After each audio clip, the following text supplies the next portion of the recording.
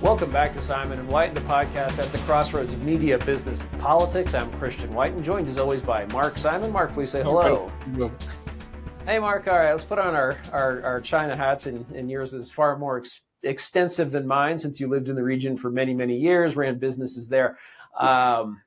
This slow rolling and slowly accelerating real estate crisis seems to be, as I say, accelerating. It doesn't seem to have an easy, clear off-ramp. The latest headline, if you will, is that private banks might be in trouble. People who don't have houses, not surprisingly, don't want to pay mortgages on those houses.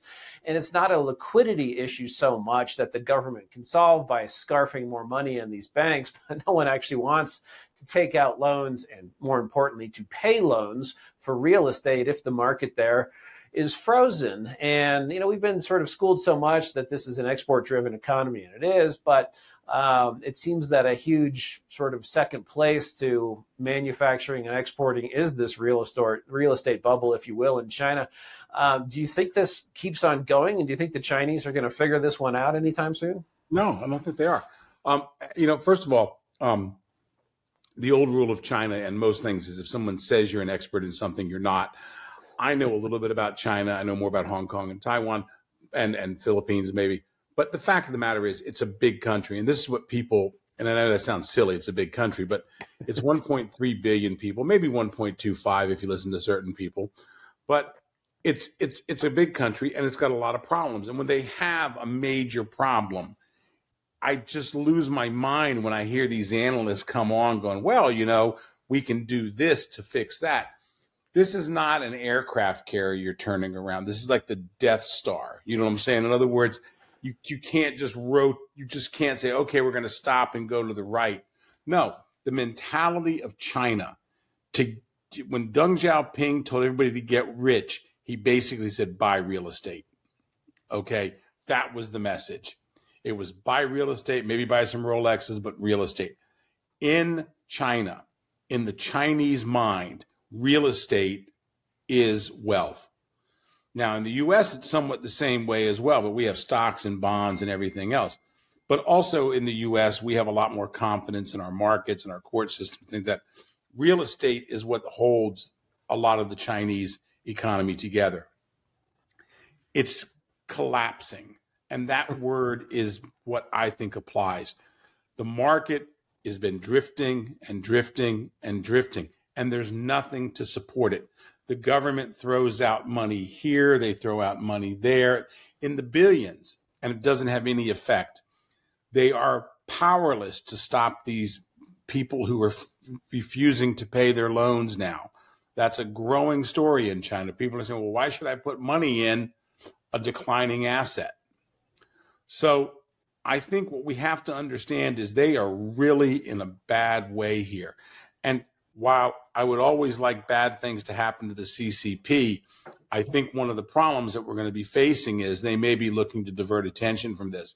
But I have watched China for years. I'm friends with Gordon Chang. I'll use the Jimmy Lai line. Jimmy used to say, I predict China is going to collapse all the time, and I'm wrong. No, I'm not predicting the collapse of the CCP.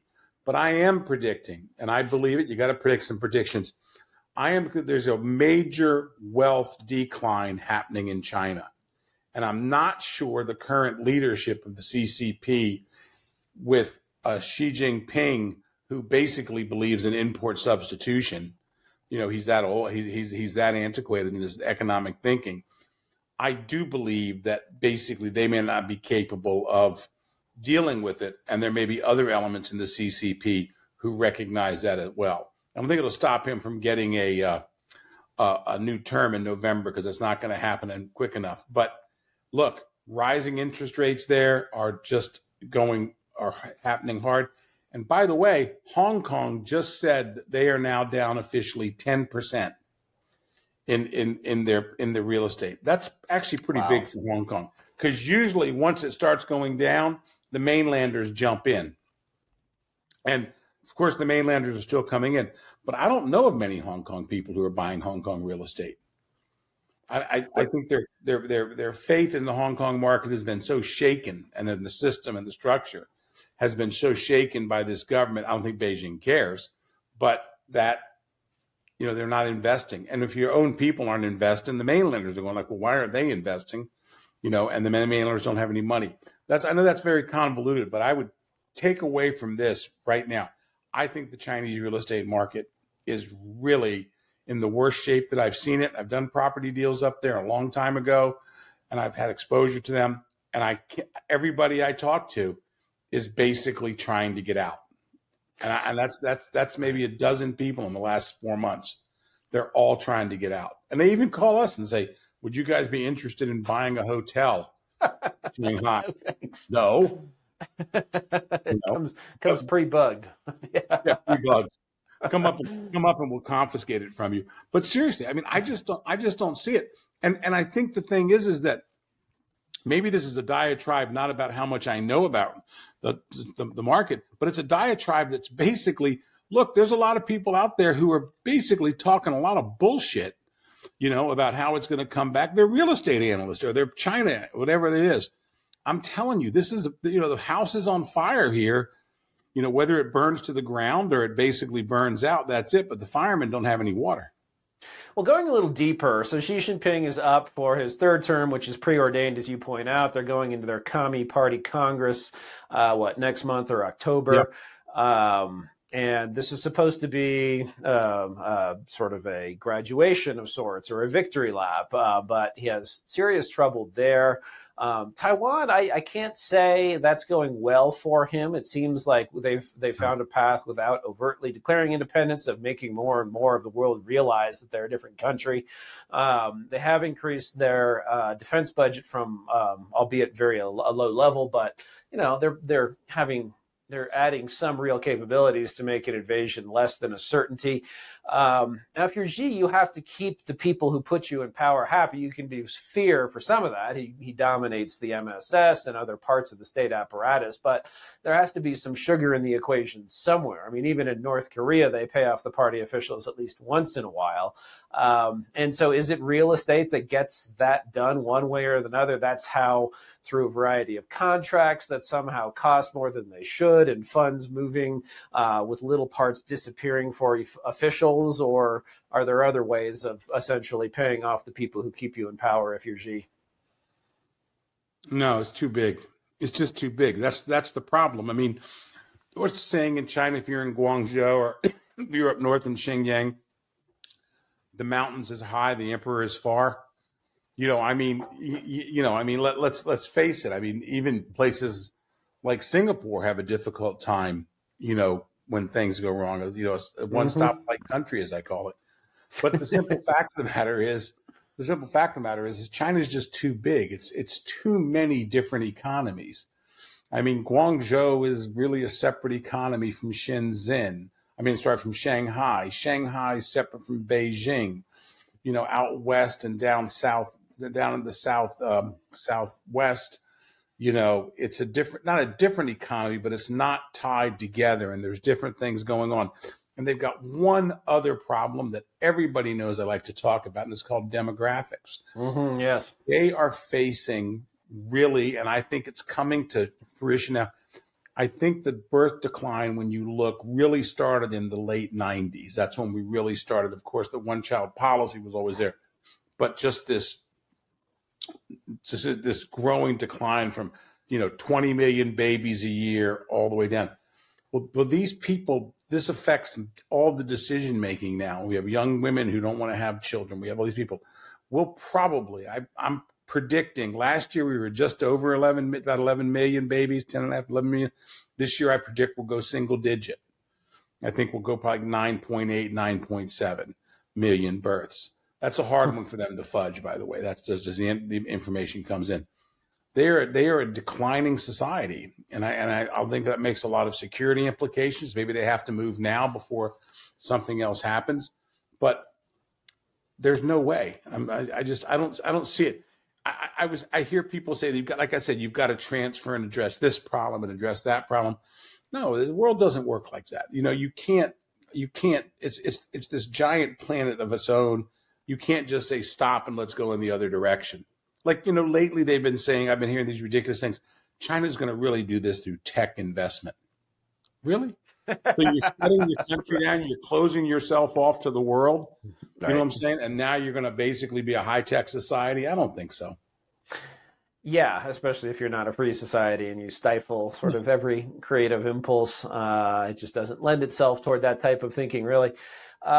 Speaking of stifling the truth, I remember you and I spoke when Alibaba went public, and it was a little weird. I thought they were kind of going public on an ADR, if I'm recalling correctly, in the United States. Yeah. They're a mainland company, and they had a Hong Kong audit. And even at that time, I said, can you trust the Hong Kong audit? Ordinarily, this is before Hong Kong was ruined. You could definitively trust a Hong Kong audit of a Hong Kong company, or the security that's backed by that company. And I think you're kind of the time as well. The books will probably be right one time when they start, but after that, it's unclear. Now, there's an issue now, not just that Hong Kong is no longer independent from the mainland, but whether or not we should trust the audits of mainland companies by mainland accounting firms. And this may be a firm that sounds familiar, may have a Western name, but in fact, these accountants are Chinese working in China. And it's been a dispute over whether or not the working papers behind an audit are available to regulators. And, needless to say, a country, China, based on lying and concealing information, again, talking here about the Chinese Communist Party, is not really been cooperative. So there's this risk that quite a large number of Chinese public companies would be delisted from U.S. exchanges because of this lack of agreement. Now, lo and behold, they reached an agreement just before a sort of notional deadline to start delisting a lot of these companies. But there's less than meets the eye here, Mark. Isn't there already a misunderstanding or a disagreement over what was agreed to? Yeah, I think we were talking earlier. I mean, I put the thing at 2 hours. I mean, this is your world. You know this better from, your big corporate background in terms of KPMG or, by the PwC, you know that, when you have two documents and this party looks at this contract and this party looks at that contract, both of them need to read the same contract. Well, we wrote it here. The Chinese wrote it there. The Chinese translation from their Chinese document to ours is significantly different from what we put in. Look, this is just constantly and continually the hope beyond hopes of all the possibilities that there can always be by the people who earn money and make money on China. Quite frankly, there is no way the Chinese are going to give, the CCP is going to give anybody access to these things. They fully intend the U.S. to fold. And the reason why they intend us to fold is because generally in the past we have. And in other words, they really believe, look, you know me, I'm not Mr. Trump's biggest fan all the time, but all of a sudden in 2017, they lost their minds because they met somebody who was saying no. Think of all the sophisticated, and this is a bad shot, I know, sophisticated people who are like, oh, we can do this and we can look at this. And you have to understand, no, they're communist. They basically want to take advantage of us. And we have a bunch of mokes who basically walk in there completely overeducated, completely too confident of themselves, and they get taken advantage of. This is really no different. I'll be perfectly honest with you. This is really no different than watching mobsters go to businesses in Manhattan or go to businesses in town and just say, give me your money. And the guys, well, we can negotiate with you and talk with you. You can do whatever you want to do, but still give me your money. And the Chinese basically, they don't care. I think Xi Jinping is absolutely fine with them walking out of the New York market. I don't think he cares. He more and more, it's obvious he believes in import substitution, which, is the socialist thing, that we'll do it all ourselves. And I think the only people trying to keep this alive are the fee-based people and the hourly people who just want to keep it going and going and going. But it's over. And the good news is basically the Chinese turned something out in about 20 hours or 2 days that basically blew this thing up in the eyes of a lot of people. And the good news is within two days after that, most people in the U.S. are calling BS. In other words, Mr. Gensler, who everybody thought was doing such a good job. Now, I think he did. I think he actually did negotiate the contract. And I think he walked out of there like everybody does with China, shook hands, thank you very much. And I think then he got back and he read his email 2 days later. It was like, holy cow, they have a different understanding than we have a different understanding. And then they'll go, oh, well, no, this is what we thought. And they just hope to paper it over. It's a combination way of, it's just the way the commies do business. The Catholic Church has learned that how many times? Everybody else has learned that all these times. They have a different viewpoint. Well, whatever Murdoch tried to do business on the mainland, right? Yeah, Murdoch got slaughtered, and everybody else. I mean, look, there was a time, and I call it when George Bush was working with Carlyle, that you could go to China and you could get great assets really cheaply. That is over now. Okay. Right. And now they're coming out and they want to do things.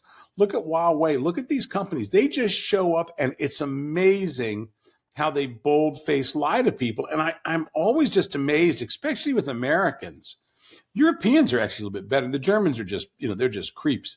But I mean, everybody's a little bit different, I mean, but everybody's a little bit, but Americans are like, oh, we wouldn't, they're telling us a lie, and there's like one drunk, I'm the drunk in the back of the room, or some of us are in the back of the room going like, hey, the guy's lying to you.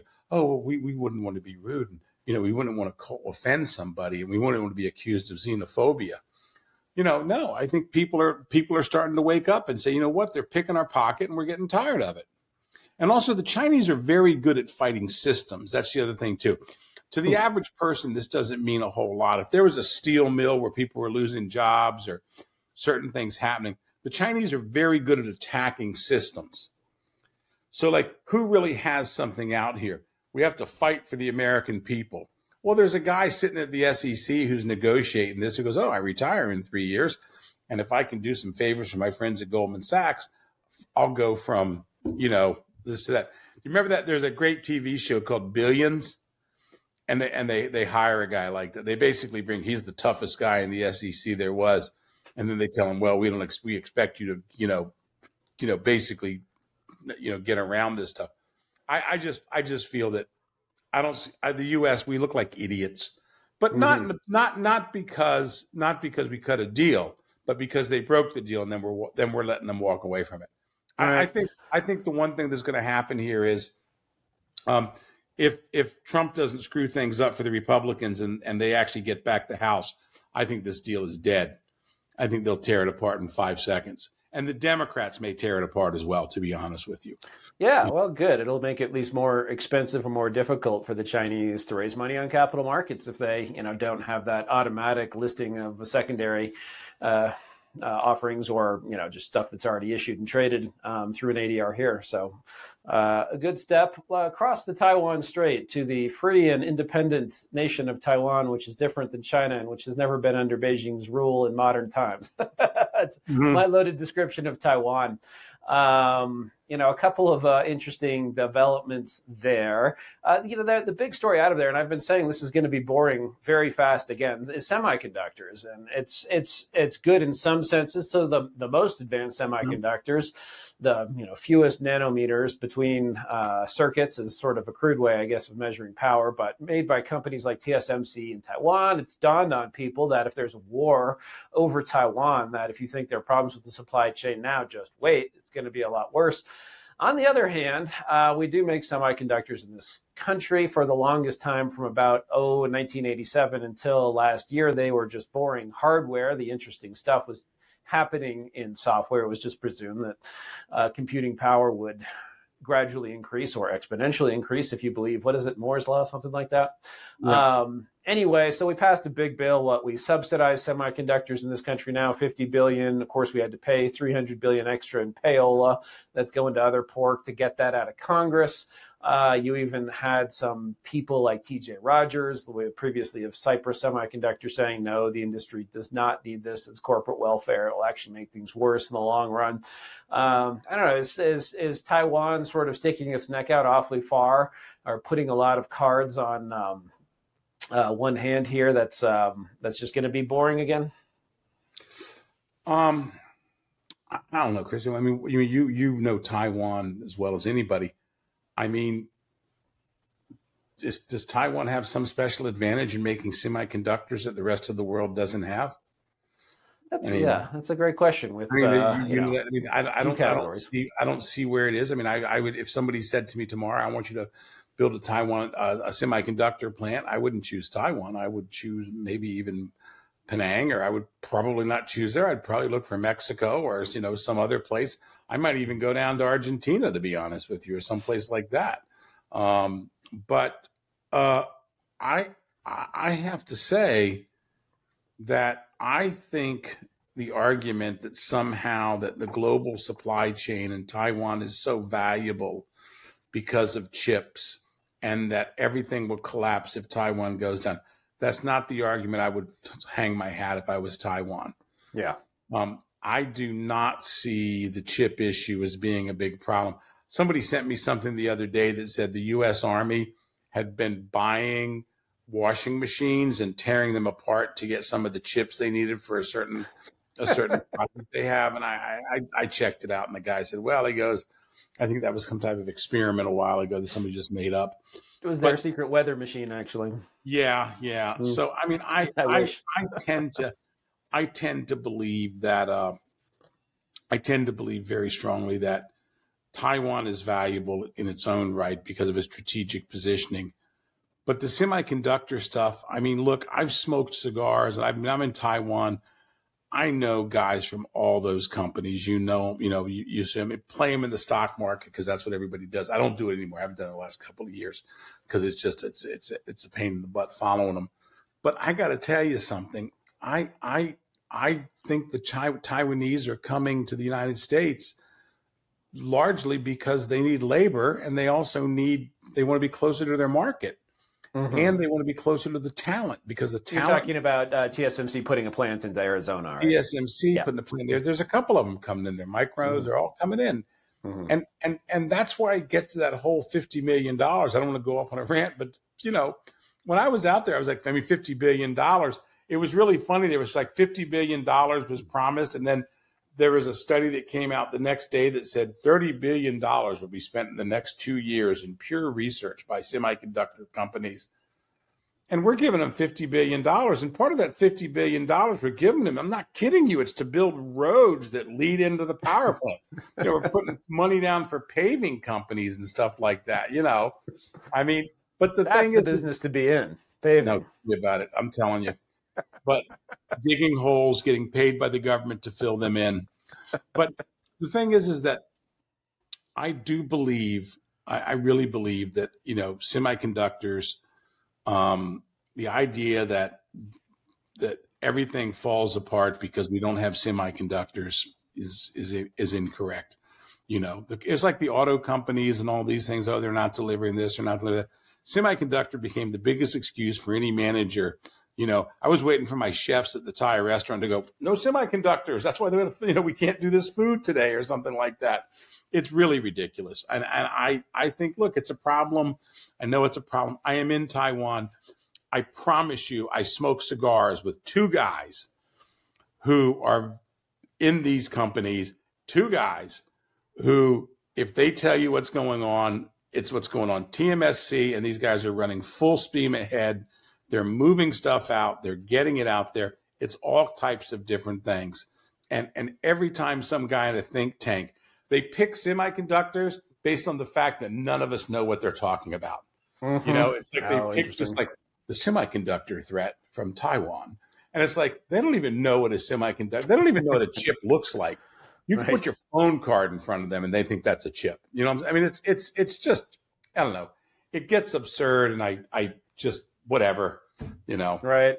Well, by the time, politicians are talking about it and subsidizing it, it's probably. I want to ask you what you think of freedom of navigation ops in Taiwan. What do you just? We also talked about that earlier. I've said repeatedly, I like Teddy Roosevelt's idea of speak softly and carry a big stick. So have a reticent foreign policy. Don't preach to people. Don't hang rainbow flags from embassies, which is a political message and kind of an in-your-face one, and also, unlike the flag of the United States, which represents all Americans, it only represents some. What we're doing around the world with this preachy democracy stuff, and I got into government as a human rights and democracy guy. I worked on North Korean human rights, but it's gone too far. It's diverged too much from national interest, and it's the same with the military part too, I think. Rather than have these freedom of navigation ops where we send a single Burke-class destroyer, which granted is for inch is a pretty formidable conventional weapon system, maybe a little vulnerable if you put it in the Taiwan Strait. But what are you going to do? You're going to attack China with that? Are you going to invade China with a couple hundred guys of ship's company?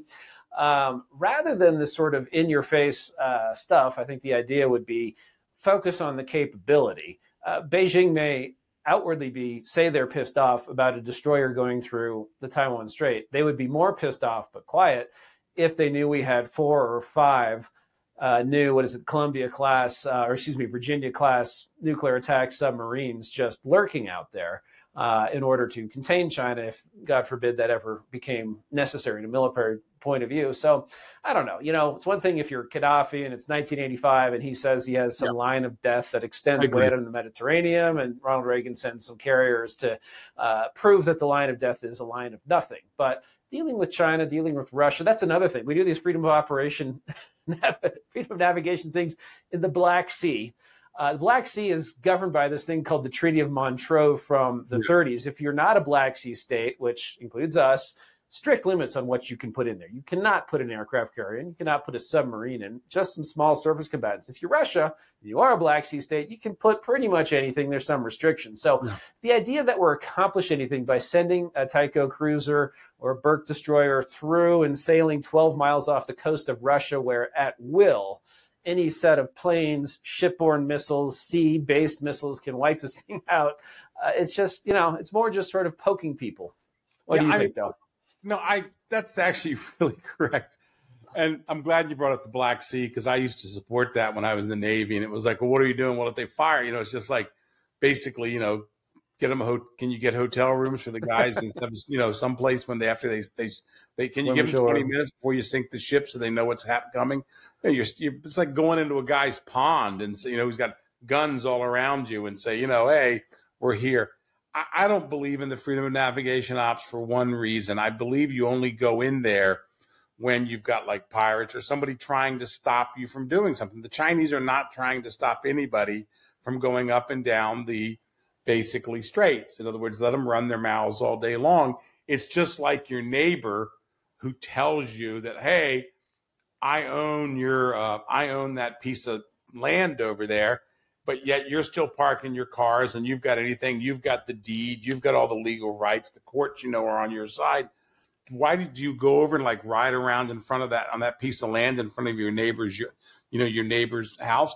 If he comes over and takes some of the land, you do something. But other likely than that, ignore him. To me, when the Chinese are making this statement that it's theirs, we just don't have to do it. And if I go back, freedom of navigation ops really in that place didn't happen too often, if they were even called that, before that Clinton put the carriers in there, sent them down there. And that was just intimidation. That wasn't freedom of navigation. That was like basically, we'll defend Taiwan.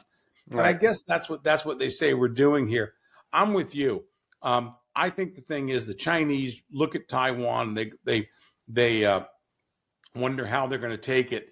If you get a couple of not only the Virginia class, but those Michigan and Ohio SSGNs with 148 Tomahawk missiles sitting there, if you put 2 more of those out there and 2 or 3 more Virginia class submarines, which the Chinese cannot deal with, they're not sending ships across that strait.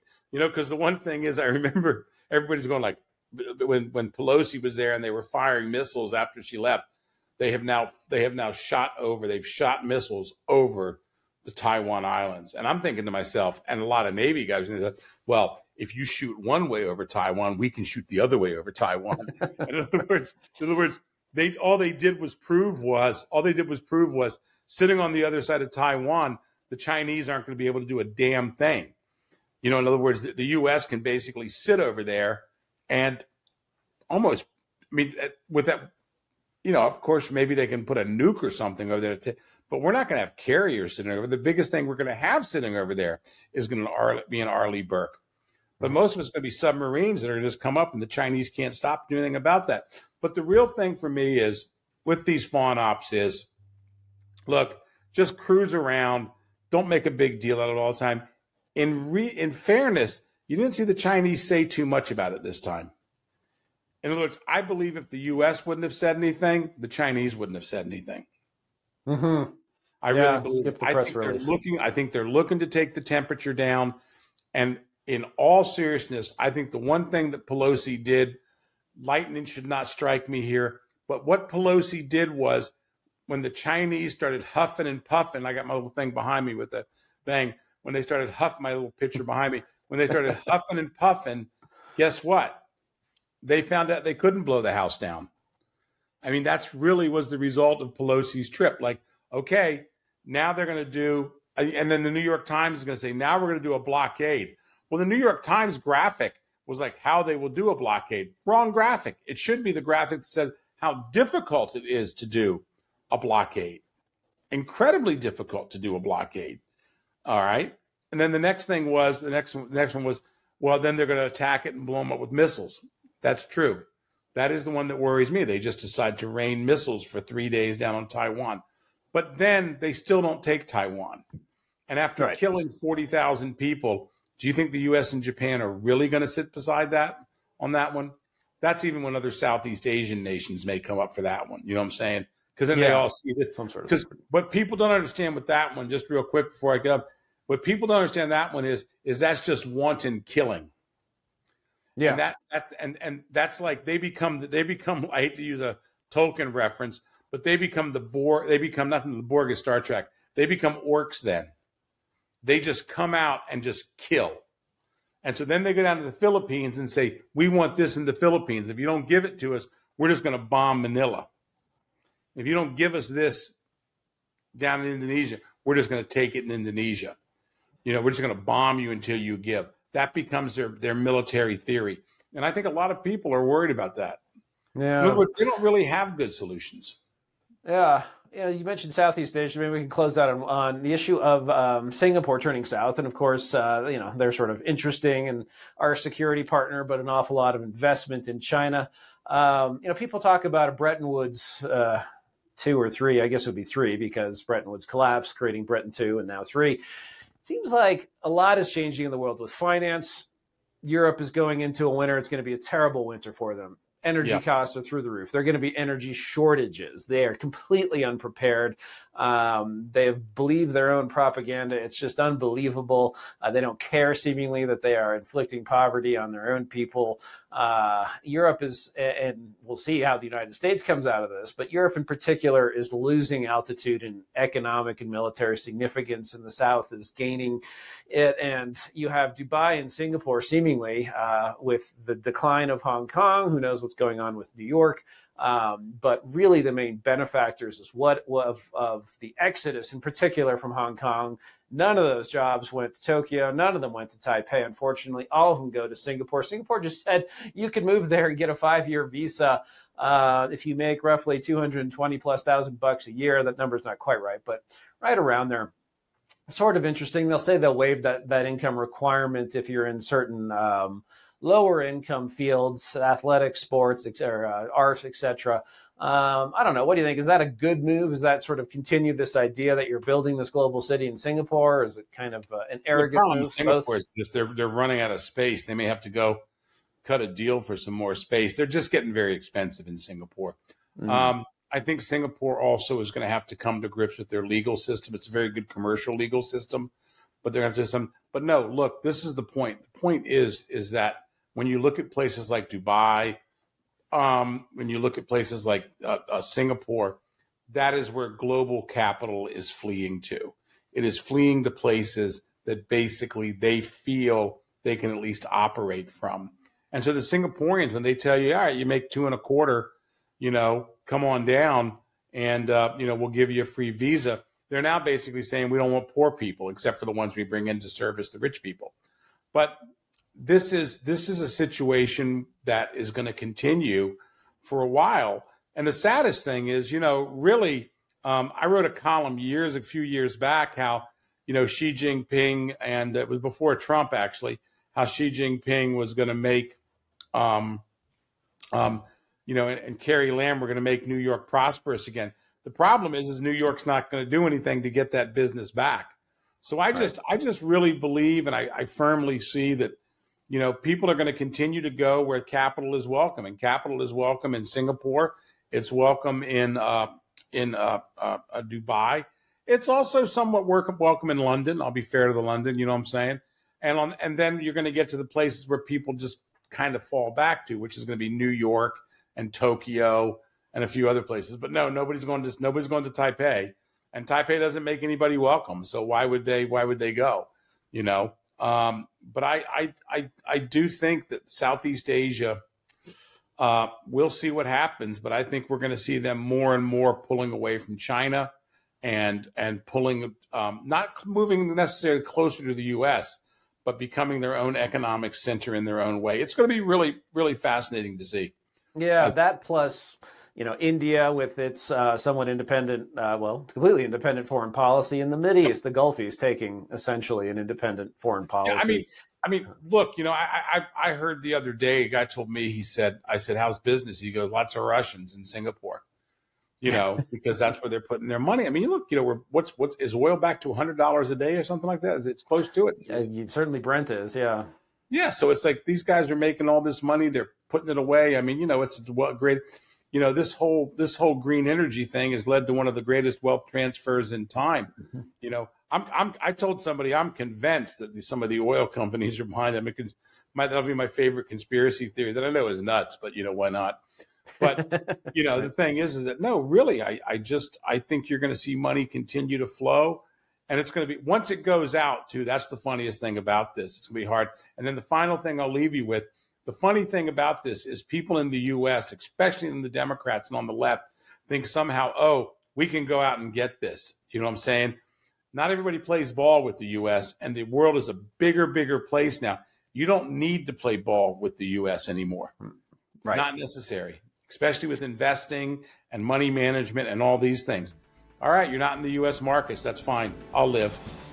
Right. No, we've managed potentially to kill the goose that laid the golden egg, which is King Dollar and the investment climate here. Hopefully we see some change. All right, well, that's all the time we have for this episode of Simon & White. And if you like us, please subscribe, like us on YouTube, and leave us a positive review on Apple. We'll see you again soon with another edition. Thanks.